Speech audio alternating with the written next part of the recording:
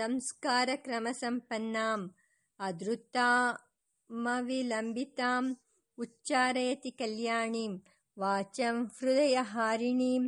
ಕಾವ್ಯಮೀಮಾಂಸಕರಲ್ಲಿ ರೀತಿಮತ ಒಂದುಂಟು. ರೀತಿರಾತ್ಮ ಕಾವ್ಯಸ್ಯ. ಶಾಸ್ತ್ರಿಗಳ ಕಲೆಯ ವಿಷಯದಲ್ಲಿ ಇದು ಹೊಂದುತ್ತದೆ. ಅವರ ಉಪನ್ಯಾಸ ಒಂದು ಕಾವ್ಯ, ಅದರ ಸ್ವಾರಸ್ಯ ಸ್ಥಾನ ಅದರ ರೀತಿ. ತೇವಾರ ಕಚೇರಿ. ಇನ್ನೊಂದು ಅನುಭವವನ್ನು ಹೇಳುತ್ತೇನೆ. ಶಾಸ್ತ್ರಿಗಳು ಅಣ್ಣಾಮಲೈ ವಿಶ್ವವಿದ್ಯಾನಿಲಯದ ವೈಸ್ ಚಾನ್ಸಲರ್ ಆಗಿದ್ದಾಗ ನಾನು ಅಣ್ಣಾಮಲೈಗೆ ಹೋಗಿದ್ದೆ. ಅಲ್ಲಿಯ ವಿಶ್ವವಿದ್ಯಾನಿಲಯದಲ್ಲಿ ಗೋಖಲೆಯವರ ಜನ್ಮ ದಿವಸದ ಭಾಷಣವನ್ನು ಕೊಡುವುದಕ್ಕಾಗಿ.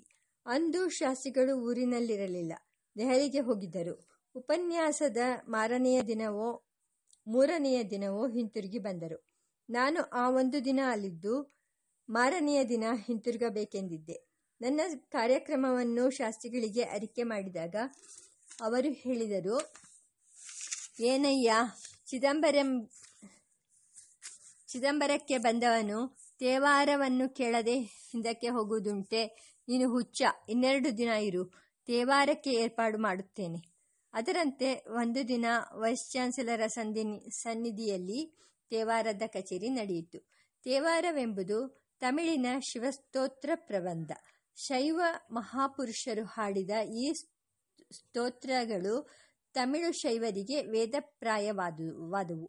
ಈ ಪ್ರಬಂಧಗಳನ್ನು ನನಗೆ ವಿವರಣೆ ಮಾಡಿ ಹೇಳುವುದಕ್ಕೋಸ್ಕರ ತಮಿಳು ಮಹಾವಿದ್ವಾನ್ ರಾಘವಯ್ಯಂಗಾರ್ಯರನ್ನು ಬರಮಾಡಿದ್ದರು. ತೇವಾರಗಳನ್ನು ಹಾಡಿದ್ದು 7-8 ಮಂದಿಯ ಒಂದು ಗುಂಪು. ಅದು ತಾಳ ಮೃದಂಗ ಸಮೇತವಾಗಿತ್ತು. ತೇವಾರವನ್ನು ಹಾಡುವ ಸಂಪ್ರದಾಯವೊಂದು ಪ್ರಾಚೀನವಾದದ್ದುಂಟು. ಹಾಡುಗಳ ರಾಗಗಳು ತಾಳಗತಿಯು ಸಂಪ್ರದಾಯದಿಂದ ಬಂದಿರುತ್ತದೆ. ಹಾಡುವವರನ್ನು ಕ್ರಮವಾಗಿ ಗುರುಕುಲದಲ್ಲಿ ತಯಾರು ಮಾಡಿಸಿರುತ್ತಾರೆ. ಇವರನ್ನು ತಯಾರು ಮಾಡುವುದಕ್ಕಾಗಿ ಚಿದಂಬರದಲ್ಲಿ ತೇವಾರದ ಪಾಠಶಾಲೆಯೇ ಒಂದಿತ್ತು. ಶಾಸ್ತ್ರಿಗಳು ಹೇಳಿದರು, ಇಂಥ ತೇವಾರ ಪಾಠಶಾಲೆಗಳನ್ನು ನಮ್ಮ ನಾಟುಕೋಟಿ ಚೆಟ್ಟಿಯಾರುಗಳು ನೆಲೆಸಿರುವ ಎಲ್ಲ ದೇಶಗಳಲ್ಲೂ ಸ್ಥಾಪಿಸಿರುತ್ತಾರೆ. ಬರ್ಮದಲ್ಲಿ, ಮಲೇಷಿಯಾದಲ್ಲಿ, ಇನ್ನು ಬೇರೆ ದ್ವೀಪಾಂತರಗಳಲ್ಲಿ ಅಲ್ಲಿಯ ಶಿವಾಲಯಗಳಲ್ಲಿ ಪೂಜೆ ನಡೆಯುವಾಗ ತದಂಗವಾಗಿ ತೇವಾರಗಳನ್ನು ಹಾಡುವುದು ಕ್ರಮ. ಈ ಕೈಂಕರ್ಯಕ್ಕಾಗಿ ನಾಟುಕೋಟಿ ಚೆಟ್ಟಿಯಾರುಗಳು ಉದಾರವಾಗಿ ದ್ರವ್ಯವನ್ನು ವ್ಯಯ ಮಾಡಿದ್ದಾರೆ. ತೇವಾರದ ಕಚೇರಿ ಸುಮಾರು 2 ಗಂಟೆ ಹೊತ್ತು ನಡೆಯಿತು. ಅದನ್ನು ಕೇಳಿದ್ದರಿಂದ ನನ್ನ ಮನಸ್ಸಿಗೆ ಸಂತೋಷವಾದದ್ದಲ್ಲದೆ ತಮಿಳಿನ ಗೇಯ ಛಂದಸ್ಸಿನ ರೂಪವನ್ನು ಕುರಿತು ನನಗೆ ಕೊಂಚ ತಿಳಿವಳಿಕೆ ಬಂತು. ವ್ಯಾಧಿ. ನಾನು ಹೇಳಬೇಕೆಂದು ಹೊರಟ ವಿಷಯ ಬೇರೆಯದು. ತೇವಾರದ ಕಚೇರಿ ನಡೆದ ಮಾರನೆಯ ದಿನ ಶಾಸ್ತ್ರಿಗಳಿಗೆ ಮೈ ಕೊಂಚ ಆಲಸಿಕೆಯಾಗಿತ್ತು. ಹಿಂದಿನ 2-3 ದಿನಗಳ ದೂರ ಪ್ರಯಾಣದ ಕಾರಣದಿಂದ ಇರಬಹುದು. ಭೋಜನ ಕಾಲದಲ್ಲಿಯೇ ಸ್ವಲ್ಪ ದುರ್ಬಲತೆ ತೋರಿತು. ವಿಶ್ರಾಂತಿಯಿಂದ ಸರಿ ಹೋಗಬಹುದೆಂದು ನಾವು ಅಂದುಕೊಂಡಿದ್ದೆವು. ಆದರೆ ಮಧ್ಯಾಹ್ನ 1-1:30 ಗಂಟೆಯ ಸುಮಾರಿನಲ್ಲಿ ಅವರಿಗೆ ಎದೆಶೂಲೆ ಹೆಚ್ಚಾಯಿತು. 4-5 ನಿಮಿಷಗಳಲ್ಲಿ ಮಾತನಾಡುವುದೇ ಕಷ್ಟವಾಯಿತು. ಮಂಚದ ಮೇಲೆ ಮಲಗಿಸಿದೆವು. ಅವರ ಕೈಯನ್ನು ಎದೆಯ ಮೇಲಿಟ್ಟು ಒತ್ತಿಕೊಳ್ಳುತ್ತಿದ್ದರು. ನೋವು ಹೆಚ್ಚಾಗಿದ್ದಂತಿತ್ತು. ಆಗ ಏನು ಮಾಡಬೇಕೆಂದು ನನಗೆ ತೋರಲಿಲ್ಲ. ಅದುವರೆಗೆ ನಾನು ಅಂಥ ಕಾಯಿಲೆಯನ್ನು ನೋಡಿರಲಿಲ್ಲ. ಉತ್ಕ್ರಮಣ ಕಾಲದ ಸ್ಥಿತಿ ಎಂಥದೆಂಬುದು ನನಗೆ ತಿಳಿದಿರಲಿಲ್ಲ. ಆಗ್ಗೆ ನನ್ನ ತಂದೆ ತಾಯಿಗಳಿಬ್ಬರೂ ದೃಢಕಾಯರಾಗಿದ್ದರಿಂದ ಯಾವ ಪ್ರಬಲ ವ್ಯಾಧಿಯ ಅರಿವು ನನಗೆ ಉಂಟಾಗಿರಲಿಲ್ಲ. ಶಾಸ್ತ್ರಿಗಳ ಜೊತೆಯಲ್ಲಿದ್ದವರು ಸೇವಕರನ್ನು ಬಿಟ್ಟರೆ 3 ಮಂದಿ. ನಾನು ಸರ್ವೆಂಟ್ಸ್ ಆಫ್ ಇಂಡಿಯಾ ಸೊಸೈಟಿಯ ಸೂರ್ಯನಾರಾಯಣರಾಯರ ಭಾರ್ಯೆ ಅನಸೂಯಮ್ಮ ಎಂಬಾಕೆ, ವೆಂಕಟರಾಮ್ ಎಂಬ ಪ್ರೈವೇಟ್ ಸೆಕ್ರೆಟರಿ. ಈ ವೆಂಕಟರಾಮ್ 25-26 ವಯಸ್ಸಿನವರು.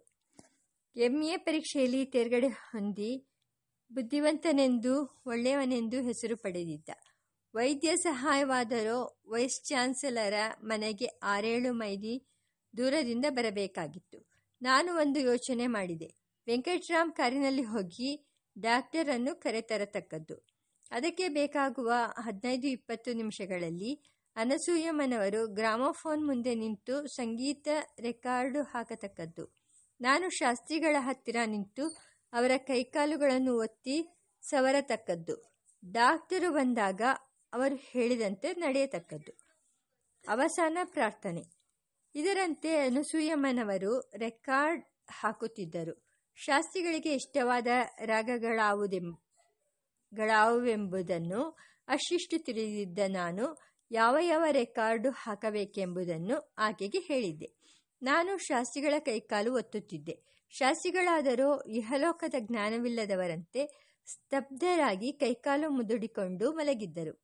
ಅನಸೂಯಮ್ಮನವರು 4-5 ಯಾವುದೋ ರೆಕಾರ್ಡುಗಳನ್ನು ಹಾಕಿ ಅವು ಮುಗಿದ ಮೇಲೆ ಯದುಕುಲ ಕಾಂಬೋದಿ ರಾಗದ ಪಾಹಿ ರಾಮಚಂದ್ರ ರಾಘವ ಎಂಬ ರೆಕಾರ್ಡನ್ನು ಹಾಕಿದರು.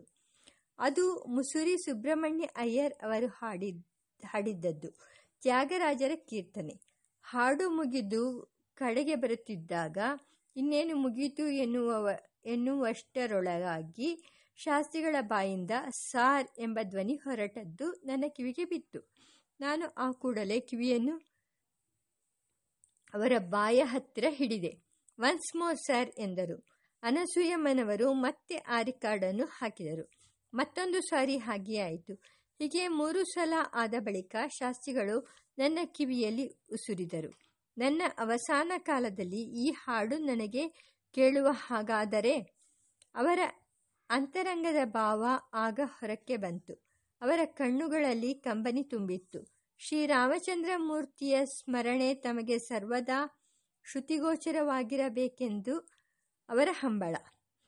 ವಾಸ್ತವವಾಗಿ ಶಾಸ್ತ್ರಿಗಳು ಮೃತರಾದ ದಿನ ಏಪ್ರಿಲ್ 1946. ಆ ವಾರ್ತೆಯನ್ನು ಮಹಾಜನಕ್ಕಾಗಿ ಪ್ರಸಾರ ಮಾಡುವುದರಲ್ಲಿ ಮದರಾಸಿನ AIR ಅಧಿಕಾರಿಗಳು ಮೇಲೆ ಹೇಳಿದ ಕೀರ್ತನೆಯಷ್ಟೇ ಸೊಗಸಿನದೂ ಉಚಿತವೂ ಆದ ಒಂದು ತ್ಯಾಗರಾಜ ಕೀರ್ತನೆಯನ್ನು ತಮ್ಮ ಪ್ರಸಾರದ ಸಮಾಪ್ತಿಯಲ್ಲಿ ಸೇರಿಸಿದರು.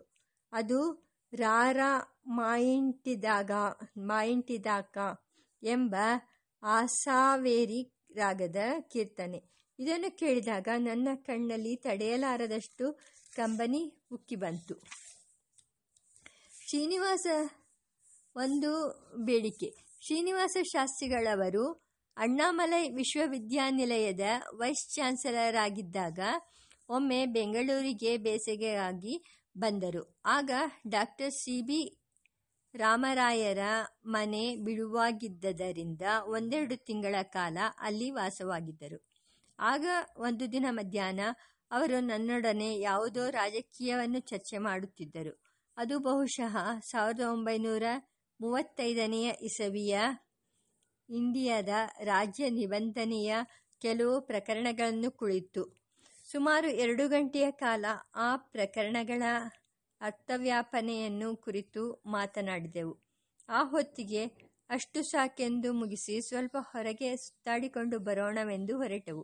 ಹೊರಡುವ ಸಮಯದಲ್ಲಿ ಶಾಸ್ತ್ರಿಗಳು ಹೇಳಿದರು, ಸರ್, ನಿಮಗೆ ಒಂದು ಪುಸ್ತಕ ಕೊಡುತ್ತೇನೆ. ಅದರಲ್ಲಿ ಒಂದು ಭಾಗವನ್ನು ನೀವು ನೋಡಿ ಅದರ ಸಾರಾಂಶವನ್ನು ನನಗೆ ಹೇಳಬೇಕಾಗಿದೆ. ಸಂತೋಷದಿಂದ ಆ ಕೆಲಸ ಮಾಡುತ್ತೇನೆ. ನಾನು ಆಗ ಏನು ತಿಳಿದುಕೊಂಡೆ? ನಾವು ಮಾತನಾಡುತ್ತಿದ್ದದ್ದು ರಾಜಕೀಯ. ಆದದ್ದರಿಂದ ಯಾವುದೋ ರಾಜ್ಯಶಾಸ್ತ್ರ ಗ್ರಂಥವನ್ನೋ ರಾಜಕೀಯ ಪ್ರಬಂಧವನ್ನೋ ಶಾಸ್ತ್ರಿಗಳು ನನಗೆ ಕೊಟ್ಟಾರು. ಹೀಗೆ ಮನಸ್ಸಿನಲ್ಲಿ ನಿರೀಕ್ಷಿಸಿದ್ದೆ.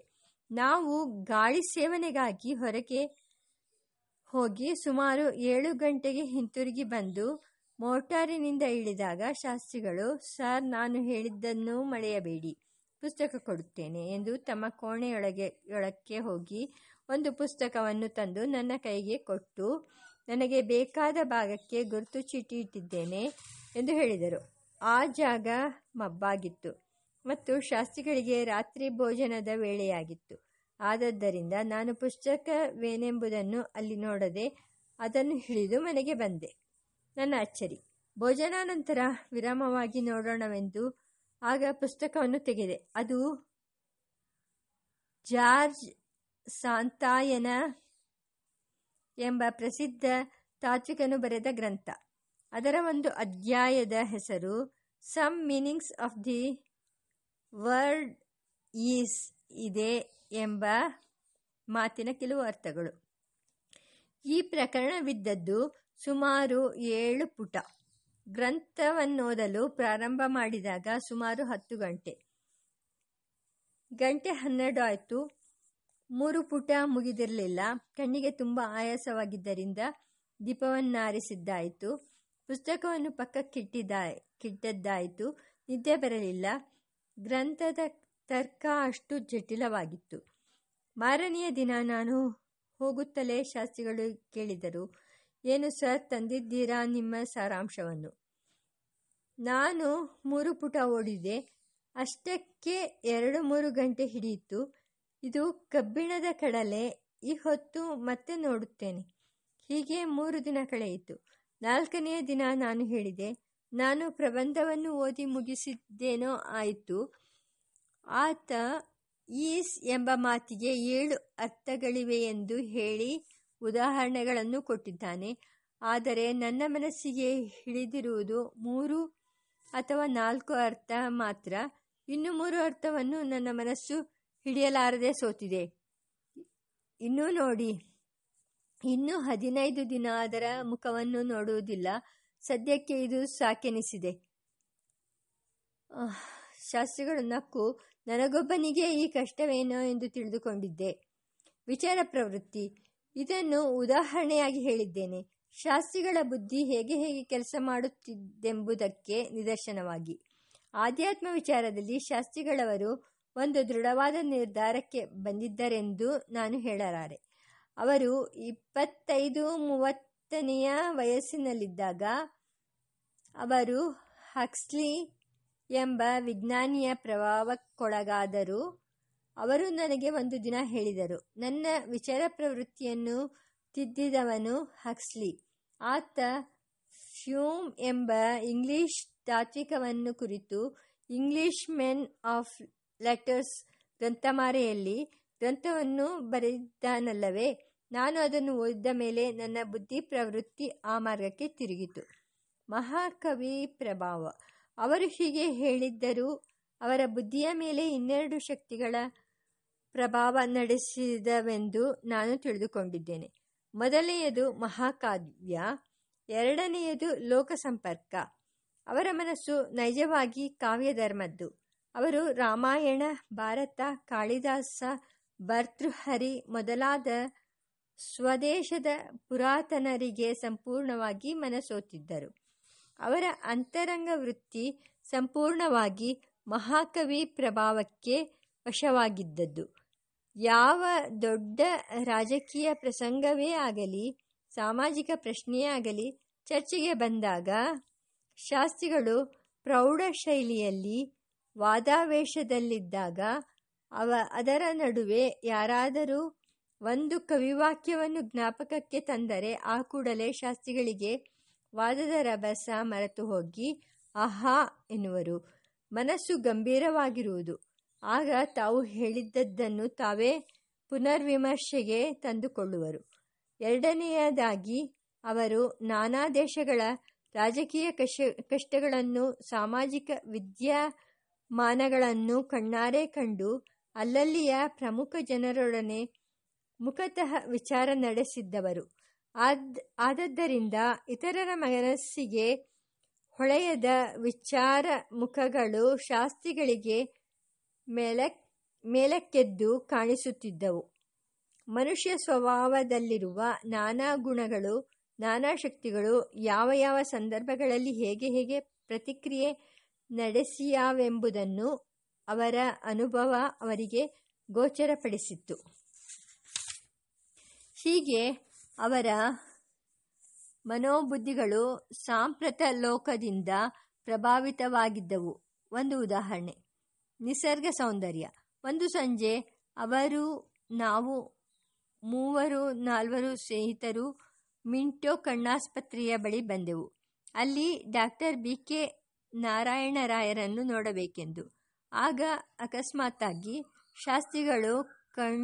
ಶಾಸ್ತ್ರಿಗಳ ಕಣ್ಣು ಆಕಾಶದ ಕಡೆ ತಿರುಗಿತು. ಅವರು ಕಂಡದ್ದೇನು? ಪೂರ್ವ ದಿಕ್ಕಿನಲ್ಲಿ ಚಂದ್ರೋದಯವನ್ನ, ಪಶ್ಚಿಮದಲ್ಲಿ ಸೂರ್ಯಾಸ್ತಮವನ್ನ. ಎರಡನ್ನೂ ಏಕಕಾಲದಲ್ಲಿ ಕಂಡ ಕ್ಷಣವೇ ಅವರ ಕಾಲ ನಡಿಗೆ ನಿಂತಿತು.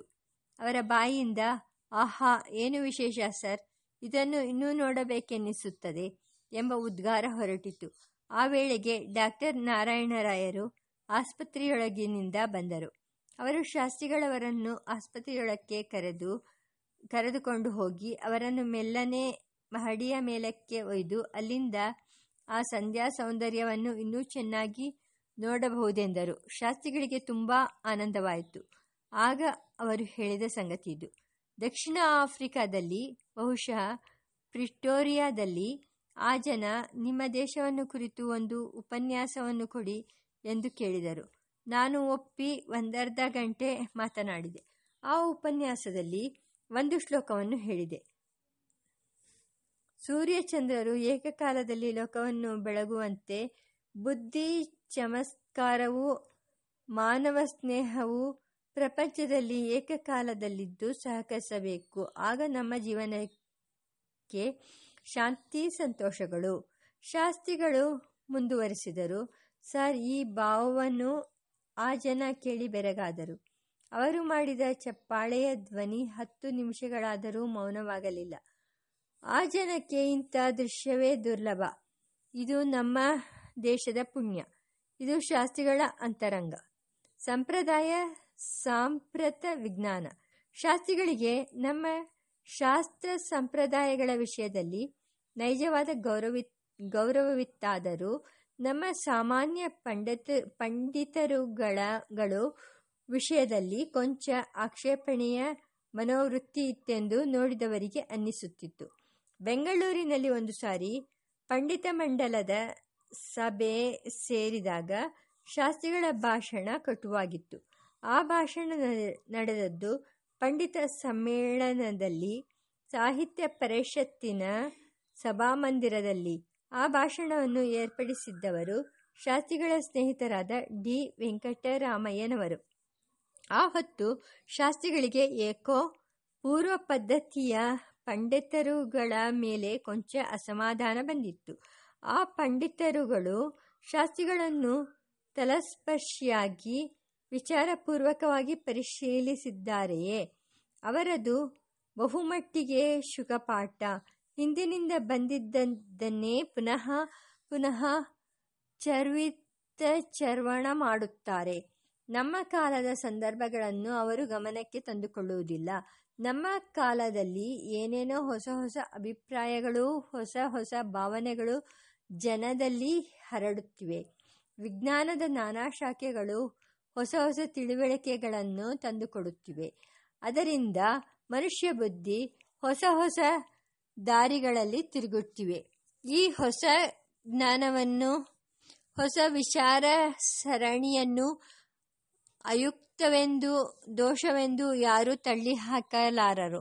ಈ ಹೊಸ ಜ್ಞಾನ ಪ್ರವಾಹದಲ್ಲಿ ಅಮೂಲ್ಯವಾದ ಅಂಶಗಳು ಎಷ್ಟೋ ಇವೆ.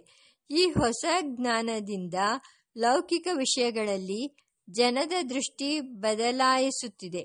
ಈ ಬದಲಾವಣೆಗಳು ಕೃತ್ರಿಮವಾದವಲ್ಲ, ಸತ್ಯಕ್ಕೂ ಧರ್ಮಕ್ಕೂ ವಿರೋಧವಾದವಲ್ಲ. ಆದದ್ದರಿಂದ ನಮ್ಮ ಕಾಲದ ನೂತನ ಸಂದರ್ಭಗಳನ್ನು, ಅವುಗಳ ಮರ್ಮಗಳನ್ನು ಮನದಟ್ಟು ಮಾಡಿಕೊಂಡು ನಮ್ಮ ಪುರಾತನ ಸಂಪ್ರದಾಯಗಳನ್ನು, ಮನೋವೃತ್ತಿಗಳನ್ನು ಈ ಕಾಲಕ್ಕೆ ಹೊಂದಿಸಿಕೊಳ್ಳಬೇಕಾಗಿದೆ. ಈ ಪರೀಕ್ಷೆಯಲ್ಲಿ ನಮಗೆ ಸಂಸ್ಕೃತ ವಿದ್ವಾಂಸರಿಂದ ಸಹಾಯ ಬೇಕಾಗಿದೆ. ಇಂದಿನ ಲೋಕದ ಕಷ್ಟಗಳೇನು, ಇಂದಿನ ಜನ ಸ್ವಸ್ಥತೆಯ ಅವಶ್ಯಕತೆಗಳೇನು, ಇಂದಿನವರ ಆಲೋಚನೆಯ ಗುರಿಯೇನು ಎಂಬುದನ್ನು ನಮ್ಮ ವಿದ್ವಾಂಸರು ತಾವು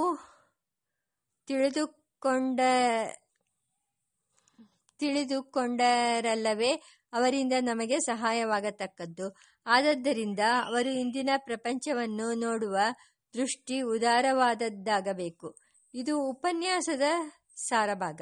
ಆದರೆ ಇದನ್ನು ಹೇಳುವ ಧೋರಣೆಯಲ್ಲಿ ಒಂದು ಆವೇಶ ತೋರುತ್ತಿತ್ತು. ವಿದ್ವಾಂಸರು ತಲೆಗೆ ಸುತ್ತುವ ಶಾಲುಗಳ ಪ್ರಸಕ್ತಿ, ಶಾಲುಗಳ ಬಣ್ಣದ ಪ್ರಸಕ್ತಿ, ಸರಿಗೆಯ ಪ್ರಸಕ್ತಿ, ಅವರು ಪ್ರದರ್ಶನ ಮಾಡುವ ಕೈಕಡಗಗಳ ಪ್ರಸಕ್ತಿ, ಅವರ ವಾಗ್ಧೋರಣೆಯ ಪ್ರಸಕ್ತಿ, ಇವೆಲ್ಲ ಪ್ರಾಸ್ತಾವಿಕವಾಗಿ ಒಂದು ಕೆಲ ಮಂದಿಗೆ ಅಸಮಾಧಾನವನ್ನುಂಟು ಮಾಡಿತ್ತು. ಉಪನ್ಯಾಸ ಮುಗಿದ ಮೇಲೆ ನಾವಿಬ್ಬರೇ ಇದ್ದಾಗ ನಾನು ಅವರಲ್ಲಿ ಸೂಕ್ಷ್ಮವಾಗಿ ಪ್ರಸ್ತಾವ ಮಾಡಿದೆ.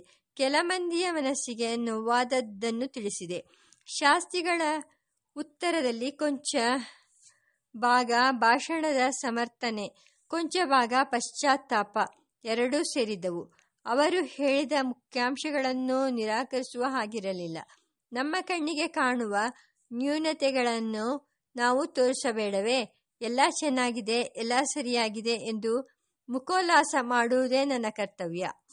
ನನ್ನ ಮನಸ್ಸನ್ನು ಹೇಳುವ ರಭಸದಲ್ಲಿ ಇತರರಿಗೆ ಮನನೊಯಿಸುವ ಅಂತವಿದ್ದೀತೆಂದು ನನಗನ್ನಿಸಲಿಲ್ಲ. ಮನಸ್ಸನ್ನು ಬಿಚ್ಚುವ ಭರದಲ್ಲಿ ಪ್ರಮಾದವೇನಾದರೂ ನಡೆದಿದ್ದರೆ ಅದಕ್ಕಾಗಿ ನನ್ನ ಪಶ್ಚಾತ್ತಾಪಯುಕ್ತವಾಗಿದೆ. ನೊಂದವರ ಕ್ಷಮೆಯನ್ನು ನಾನು ಬೇಡತಕ್ಕದ್ದು ಸರಿ.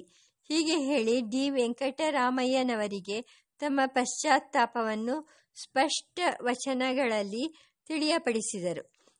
ಉದಾರ ಮನೋಭಾವ.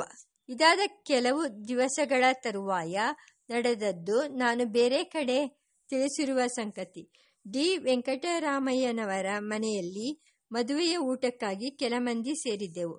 ಆ ಸ್ನೇಹಿತರಲ್ಲೊಬ್ಬರು ತಾಂಬೂಲ ಕಾಲದಲ್ಲಿ ಮಿತ್ರ ಸಂಭಾಷಣೆ ನಡೆಯುತ್ತಿದ್ದಾಗ ಅಲ್ಲಿ ಮುಖ್ಯ ಅತಿಥಿಗಳಾಗಿದ್ದ ಶ್ರೀನಿವಾಸ ಶಾಸ್ತ್ರಿಗಳಿಗೆ ಉಲ್ಲಾಸ ಮಾಡಿಸಬೇಕೆಂಬ ಆಶಯದಿಂದಲೋ ಏನೋ ಪುರೋಹಿತರನ್ನು ಪಂಡಿತರನ್ನು ಹೀಯಾಳಿಸಿದರು. ಪುರೋಹಿತರಿಗೆ ತಾವು ಹೇಳುವ ಮಂತ್ರದ ಅರ್ಥವೇ ಗೊತ್ತಿಲ್ಲ ಎಂದು ಮುಂತಾಗಿ ಮಾತನಾಡಿದರು. ಅದು ಶಾಸ್ತ್ರಿಗಳಿಗೆ ಸಹ್ಯವಾಗಲಿಲ್ಲ. ಅವರು ಆ ಸ್ನೇಹಿತರ ಮೇಲೆ ತಿರುಗಿ ಬಿದ್ದು ಹೇಳಿದರು, ಅಯ್ಯ, ನೀವು ನಿಮ್ಮ ಹಜಾಮನಿಗೆ ಒಂದು ಸಾರಿಯ ಚಾಕರಿಗೆ ಏನು ಕೊಡುತ್ತೀರಿ? ಒಂದು ಪಾವಲಿಯನ್ನೇ. ನೀವು ನಿಮ್ಮ ಪುರೋಹಿತರಿಗೆ ದಕ್ಷಿಣೆ ಎಷ್ಟು ಕೊಡುತ್ತೀರಿ? ಅದು ಒಂದು ಪಾವಲಿ ತಾನೆ. ಒಂದು ಪಾವಲಿಯಿಂದ ಯಾವ ವಿದ್ವತ್ತನ್ನು ನಿರೀಕ್ಷಿಸದ ನೀವು ಈ ಬಡ ಪುರೋಹಿತನಿಗೆ ದಕ್ಷಿಣೆ ಕೊಟ್ಟಾಗ ಮಹತ್ತರವಾದ ವಿದ್ವತ್ತನ್ನು ನಿರೀಕ್ಷಿಸುತ್ತೀರಲ್ಲ. ನೀವು ಅಷ್ಟು ಆಚಾರ ಶ್ರದ್ಧೆಯುಳ್ಳವರಾದರೆ ಒಂದು ವಾರದಲ್ಲಿ ಮತ ವಿಷಯವನ್ನಾಗಲಿ ಶಾಸ್ತ್ರ ವಿಷಯವನ್ನಾಗಲಿ ಆಲೋಚಿಸುವುದಕ್ಕೆ ಎಷ್ಟು ಗಂಟೆಯ ಹೊತ್ತು ಕೊಡುತ್ತೀರಿ? ಆ ಅಧಿಕ ಪ್ರಸಂಗಿ ಸ್ನೇಹಿತರಿಗೆ ಮುಖಭಂಗವಾಯಿತು. ಸಹೃದಯತೆ. ಶ್ರೀನಿವಾಸ ಶಾಸ್ತ್ರಿಗಳ ವ್ಯಕ್ತಿ ಮಹತ್ವವನ್ನು ಒಂದೇ ಮಾತಿನಲ್ಲಿ ಹೇಳಬೇಕೆಂದರೆ ಸಹೃದಯತೆ ಎನ್ನಬಹುದು. ಸಹೃದಯ ಎಂಬುದು ಸಾಹಿತ್ಯದಲ್ಲಿ ರಸಸೂಕ್ಷ್ಮಗ್ರಾಹಿಗಳಿಗೆ ಹೆಸರು. ಒಂದಾನೊಂದು ಸನ್ನಿವೇಶದಲ್ಲಿ ಮಾನವ ಗುಣಕ್ಕೆ ಸಂಬಂಧಪಟ್ಟದ್ದಾಗಿ ಜೀವಕ್ಕೆ ಉತ್ಕರ್ಷಕವಾಗಿರುವ ಸೂಕ್ಷ್ಮವನ್ನು ಯಾರು ಗ್ರಹಿಸಿ ಸ್ವಾನುಭವಕ್ಕೆ ತಂದುಕೊಳ್ಳುತ್ತಾರೋ ಅವರೇ ಸಹೃದಯರು ಅಥವಾ ಹೃದಯವಂತರು. ಲೋಕದ ಮನ್ನಣೆಯನ್ನು ಸಂಪಾದಿಸಿರುವ ಜನವನ್ನು ಎರಡು ಜಾತಿಯಾಗಿ ವಿಂಗಡಿಸಬಹುದು. ಬುದ್ಧಿವಂತರು ಒಂದು ಜಾತಿ, ಹೃದಯವಂತರು ಇನ್ನೊಂದು ಜಾತಿ.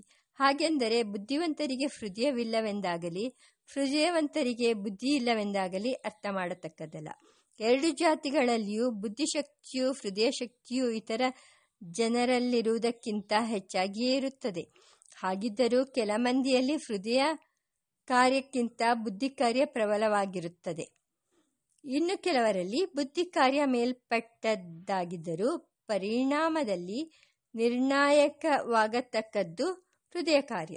ಹೀಗೆ ನೋಡಿದರೆ ಶಾಸ್ತ್ರಿಗಳು ಹೃದಯ ಪ್ರಧಾನ ಜಾತಿಗೆ ಸೇರತಕ್ಕವರೆಂದು ನನ್ನ ತಿಳುವಳಿಕೆ. ಒಂದು ಪತ್ರ ಪ್ರಸಂಗ.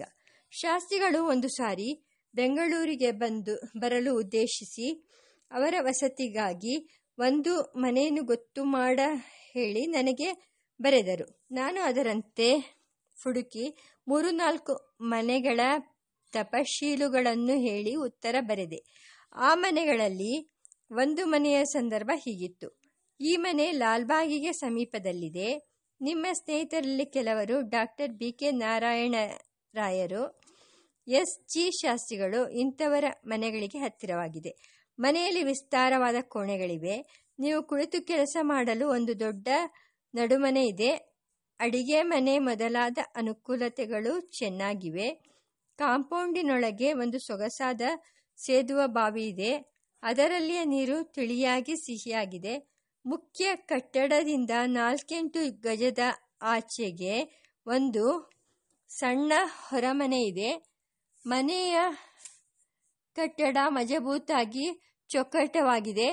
ಮುಂದುಗಡೆ ಕೈಸಾಲೆ ಇದೆ. ಕೊಂಚ ಖಾಲಿ ಜಾಗವೂ ಇದೆ.